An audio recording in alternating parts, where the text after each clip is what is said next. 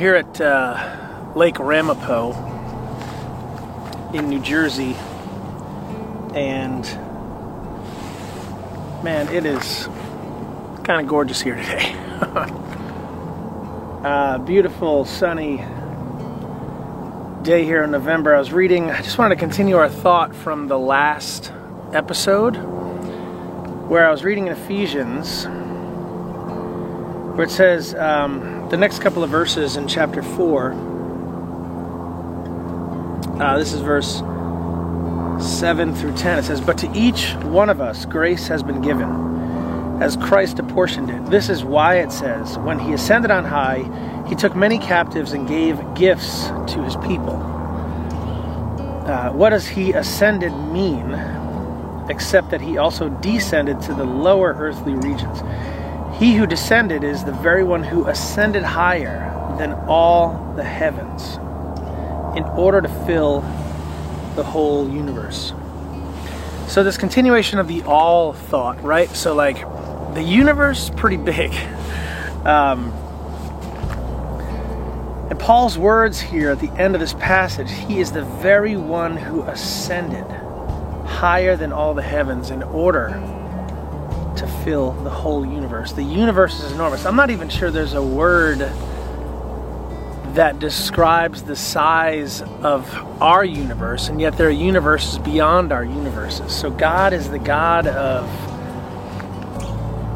this universe for sure, and then on top of that, like universes beyond this universe. So those are just enormous, like enormously big thoughts, right? To think that God made this, right? This is absolutely gorgeous here, but then this is like a little, I don't know, 8 or 9 or 10 mile wide lake.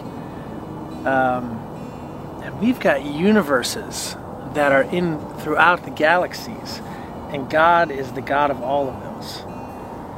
So there's not really a word that describes that, but man, it's just an incredible thought. So beyond that, beyond anything that we could even comprehend, and yet God is bigger than that.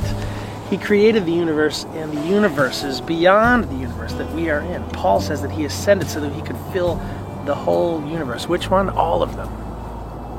So the question beyond all of this is, if God is the God of this giant universe, like the universe inside of universes and galaxies and all these points that we've been making,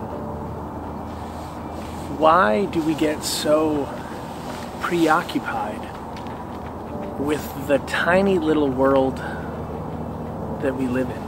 I mean, like tiny compared to the rest of the universe. There's this great, giant, huge world and life outside of our own.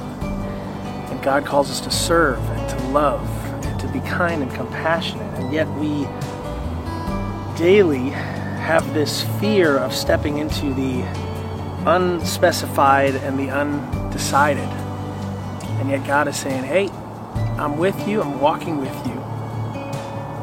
So let's take just a little step into the unknown. He calls us deep into the waters. And sometimes we are hanging out in ankle deep water.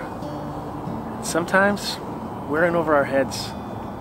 And God is calling us into those places where we're in over our heads, so that faith can kick in and we can just continue to say, God, I lean on you. I lean on you. So today, there's an undecided and unspecified world out there.